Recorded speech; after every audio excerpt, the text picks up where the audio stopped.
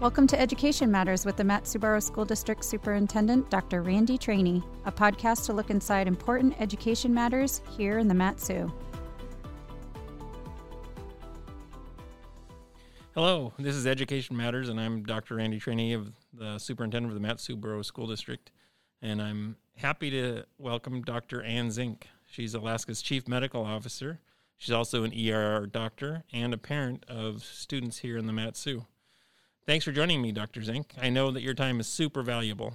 Great. Thank you so much for having me. Mat-Su's home, and I really appreciate all the work that parents and kids and educators are doing in these really challenging times. So I know this is a topic that you're well versed in. Let's talk a little bit about COVID. Cases are rising in our state right now. We have more positive cases are coming into the school. In the last 2 weeks, we've had nearly 100 positive cases in the school districts. Can you give us an overview of what you see happening at the statewide level? Yeah, no, I appreciate that. We as a state are on what we call an acceleration curve. We are seeing a rapid increase in cases, and we are seeing that really statewide. The Southeast and Southwest have been kind of the most protected, but even those are starting to trend up. We're seeing this in the setting of both nation and globally cases really trending up overall. But Alaska is surging quite a bit faster than most other states. So as of today, we were the 5th highest state when we look at number of cases per capita nationwide. And we see that trend continuing for the near future unless we all really collectively change the way that we are interacting with each other to push these numbers down. Specifically, we are seeing a couple regions surging. We saw initially a lot of cases, Anchorage, Fairbanks, really then a lot of cases there, percent positivity. We're starting to see Fairbanks kind of cool off a little bit here recently, which has been great to see. Anchorage continues to tick up. We've had some really significant rural outbreaks that have added a lot of cases and are highly concerning, and working with those communities, including some strike teams to go out there and help and changing around testing and resources. But honestly, the two communities I'm most concerned about these days are Kenai and Mat-Su. So they have the fastest growth curve right now.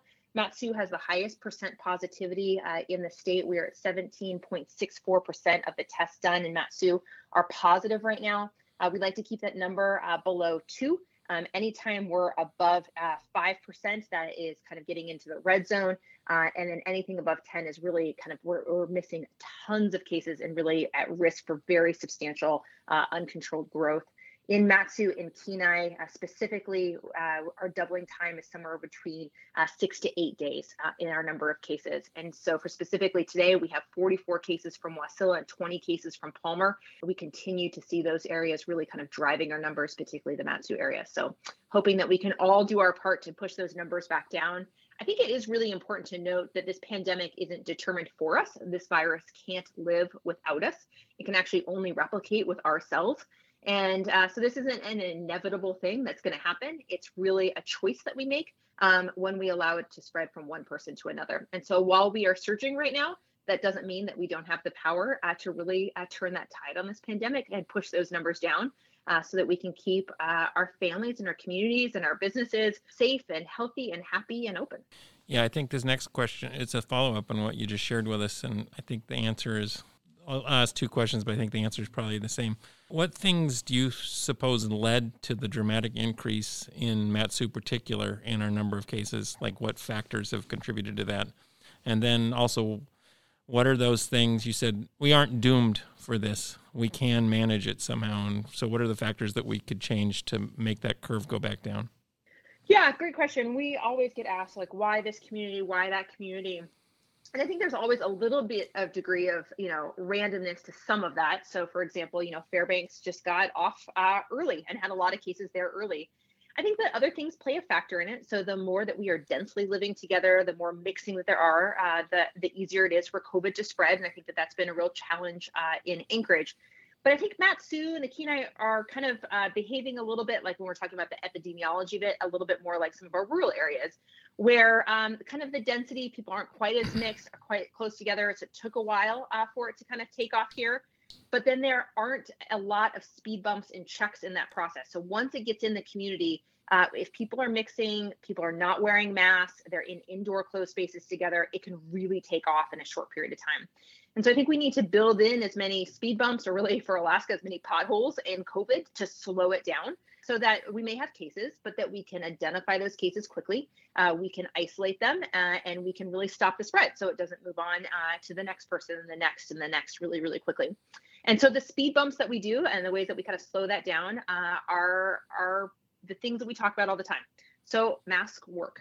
Masks are an effective way to slow the spread of transmission. There was some great data that came from the CDC just today, talking about, in household transmission decreasing by 70% if you wear a mask, like with someone else who may be positive in the household. That we haven't had any documented transmission on flights when people are COVID positive and people are wearing masks. Hairdressers who are wearing masks and their clients are wearing masks, tested positive, lots of exposures and no transfer.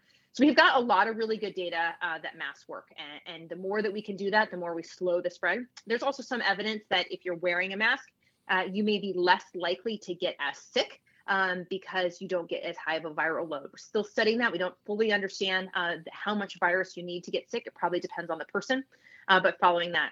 Distance matters. So if there's one thing we can do, it's staying further apart from people. CDC says at least 6 feet, and as many times as we possibly can. It's hugely helpful. I think of distance a little bit like budget. Sometimes we have to spend that budget. We have to be close to people. So for example, when I work in the ER, it's really hard to sew a laceration or to do CPR without being really close to someone. And so I do all that I can to protect myself in that moment. But I try to minimize all my other connections and my contacts and keep as much space as possible for my other interactions so that I can spend my budget on being in contact in the emergency department. So really minimizing that. Hand washing still is a really important thing. So minimizing hand washing. And I think we're really seeing the driving forces because of it's cooler. And so people are going indoors more and more, gathering. Break rooms continue to be a huge place for outbreaks. And then when people are singing, exerting themselves, we get a lot more spread, particularly when it's indoor. So indoor sports, indoor activities, any indoor singing, things like that are going to be much higher risk of transmission. Maybe just to build on what you said and some data that we've collected here in the district over the last almost 12 weeks now, we still have yet to have any confirmed spread of COVID in environments in school where we are masked. So in the in-school environment where people have been masked, we've had positive cases in the buildings, and there has been no spread. Conversely, we have other activities, and you mentioned some of them, particularly indoor athletics. We have, of the cases in the last 12 days, 50% of them we can track back to volleyball in our high schools, that is. So it's those environments where we aren't requiring masks where we're seeing the largest spread of the virus here in the district. And I think that's just echoing what you said earlier. What we're up against, we're kind of a conundrum here because we all recognize the value of athletics and activities and keeping kids, out there doing things. What's DHS's thoughts about activities at this stage? Currently, we're only allowing intramural activities. So like cohorting within each school is one of the, I guess, to use your language, the speed bump or the pothole that we're trying to put in place to slow COVID. Yeah, so it's a great question. And I really appreciate the fact that emphasizing the importance of activity. COVID's been stressful and it's been long and it's been hard. And I think we're all done with COVID. I could be done with COVID yesterday. But we have to find ways to mentally and physically take care of ourselves. And we know that activity is really important for that. We also know that activity is really important for the mental health of our youth. It is how we stay, and for many, it's how they are connected to other adults. It's a great friend group. It's a way to be able to build their self-confidence and be able to build. I know that, sometimes I feel like my kids would rather have their sport than anything else with school. Like that's their most important thing, and they absolutely adore it, love it.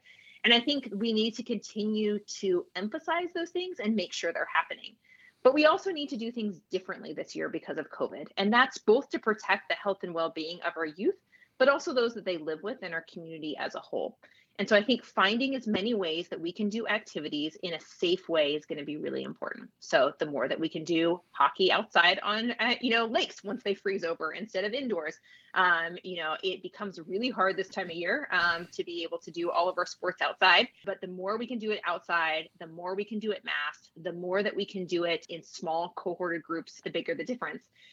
The faster we're going with COVID, the more cases we have and the higher percent positivity we have, the more speed bumps we need to be able to slow it down. And so I get a lot, well, this wasn't a problem, in July when we were doing X, Y, or Z activity. Well, COVID doesn't spread if COVID isn't there. But right now, the chances that someone in your group has COVID has really increased over even just the last 2 weeks in Mat-Su. There's a great little website where you can calculate your chance of being exposed to someone with COVID if it's a group of 10 or 20 or 100. And right now, we just have a lot more cases circulating, and particularly with that percent positivity being so high, a lot of undetected cases circulating around. And so we have to do more to slow it down.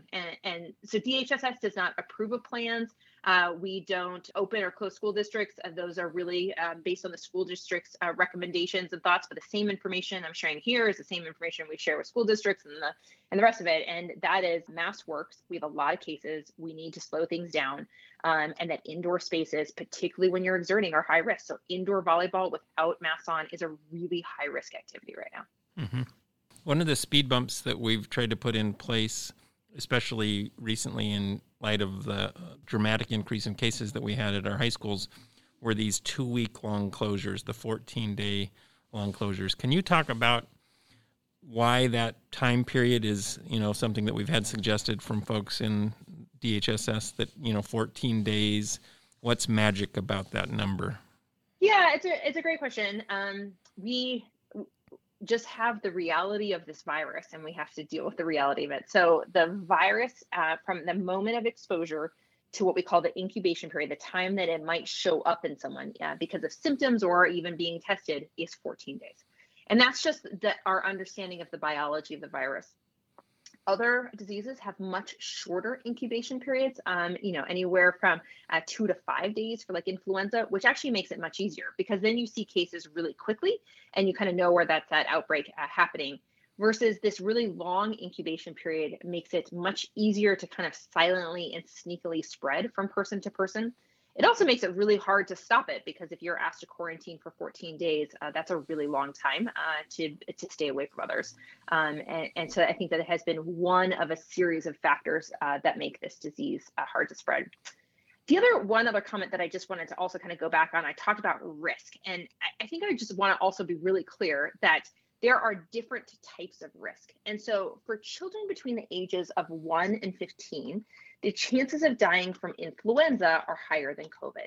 So if I've got a 12-year-old playing volleyball, there's not that significant of a risk of them dying from COVID being exposed to it. But we know that our 12-year-olds are not living by themselves. They're living in communities with parents and grandparents and others, and them spreading it within their household into these secondary and tertiary contexts, that kind of next levels out, is really where we see that risk go. And so I just wanted to clarify kind of what the risk is and what we're thinking about. And so what ways can we really make sure activity is happening and kids are being active, knowing the risk benefit to them, but also realizing that these kids live and work in a bigger community with teachers who may have underlying risk factors, with parents who may have underlying risk factors, and in a community that's larger than just their game. One of the bits of advice that we get from organizations that are trying to help schools stay open is that one of the things we need to consider is our local infrastructure to handle cases of COVID, so hospitalizations. Can you talk to us about Mat-Su Regional's capacity for COVID, to handle COVID cases right now? How many beds are in use? How many are available? And maybe even a statewide perspective on that. Yeah, no, great question. Place close to my heart as I've been working there for years. At Mat-Su Regional, I think the staff there have done an amazing job of finding ways to respond to COVID safely, making sure there's enough PPE, making sure that they're able to see patients regardless of their reason to present. But if you've ever waited in the emergency department or had to be transferred to another hospital, you also know that the capacity within Alaska is limited, and the capacity within Mat-Su Regional is limited. Mat-Su doesn't work solely on its own. We work with other hospitals, but what is happening statewide does make a really big difference. So when we look at statewide numbers, currently we have 106 out of 133 ICU beds are occupied at the moment. Of our total inpatients, 7.72% are hospitalized because of COVID patients. We currently have 67 patients hospitalized with diagnosis of COVID, with an additional 22 suspected. But I think when you bring it down into the Mat-Su region, currently there is no ICU capacity at Mat-Su. So all 14 beds are currently full. They have 4 patients hospitalized with COVID right now. It does look like there is additional non-ICU capacity and ventilatability, but no ICU beds to put them in. And that's also concerning when you look at then Anchorage. So Anchorage has a total of 76 ICU beds, and 71 of them are full today. So Anchorage has 5 ICU beds that are currently available, with 49 patients who are hospitalized with COVID and 20 suspected of COVID right now, and 6 on event in Anchorage. So when we think about just specifically Anchorage and Mat-Su, pretty darn tight right now on ICU bed. Again, not all COVID related. There are lots of other things that happen on a regular basis. But that is part of the reason why we really want to prevent the spread of the disease. Is we want to make sure that people don't have the long-term side effects, but also don't need a hospital, and that we've got the capacity to care for the car accidents and the chest pains and the strokes, as well as the COVID patients. So it's really important that we do all that we can, given our really limited infrastructure of hospitals in the state. Thanks for sharing that with us. Maybe our last topic, we're getting near the end here. Could you just talk about COVID fatigue? You know, we can sense it. We know it's real. We all have it. You even said it at the beginning. We all wish COVID was over with. How do you respond to folks who talk about, I'm just done with this and I'm moving on? I completely agree with them. I mean, I'm done with it as well. But that doesn't mean it's done with us. And I think that ignoring it doesn't make it go away. And then just like any other challenge, we just have to recognize what it is and do the best we can with the resources and tools that we have. So I would encourage people to be thinking about resilience, be thinking about the positive, instead of thinking about the ways that we have had things that have been a loss. Think about the ways that we can gain. At the beginning of the school year, I asked my kids to write down, the ways that they wanted to become resilient this year, like what they were going to do, how we were going to not mask up a previous year, but we were going to use this as a year of resiliency, and what new things could they do differently. So I think that we need to be focusing on that. How can we encourage our kids and our loved ones? How can we make sure those connections and activities and health happen regardless? And making sure that we really support each other. We need to make sure that we stay connected socially and spiritually to each other. We need to make sure that we are active and we are taking care of our underlying health, making sure that we are exercising, eating well, sleeping well, and making sure that we're caring for each other. But that doesn't mean ignoring COVID. That means still taking COVID seriously. And it's going to be much harder if we really run out of all of our ICU capacity. And it's one thing to be COVID fatigued, wearing a mask, being frustrated with schools closing different. It's really different if your COVID fatigue involves losing your grandparent or your parent or your neighbor. And it's for those reasons that we know prevention works. And the more we can prevent the spread of COVID, the better off the health, the physical and mental health of our communities is going to be. We've been really fortunate in the state. We've had some of the lowest case fatality rate and second to lowest fatalities per capita in the country. But our history of this pandemic has not yet been written. And really what we do in the next couple months is going to determine where we're at. And I also think that there's tremendous hope on the horizon. We have so much better treatment options than we did before. We understand this virus better than we did before. Or even a mask, like we understand its role much better than we did before. And so we have a really cheap, effective tool that we can use now. And we are working diligently and around the clock for vaccine distribution. We have been told to be ready for preparation, before the end of the year for vaccine distribution. So I guess I would just end by saying this pandemic will not last forever. This will end. We will be at a better place. But this is the time for Alaskans to dig deep and to find ways to support each other and slow the spread. I think of it a lot like the sun. I think by winter solstice, it could be hard around here. But by spring equinox, things are going to be really changing the corner. And I think by summer solstice, we will be at a different place. And so we're used to being prepared as a state, and we're used to things changing. And so we need to just acknowledge the science behind it and respond collectively together to this challenge that we have facing us. Thank you, Dr. Zink, so much for spending time with me today, and thanks for all the work that you have done to protect Alaskans. This is Randy Trainey, Superintendent of Mat-Su Borough School District with Education Matters. You can find this podcast on our website at www.matsuk12.us under About Us, or wherever you listen to podcasts, like on Apple Podcasts, Spotify, or Google Play Music. Thank you.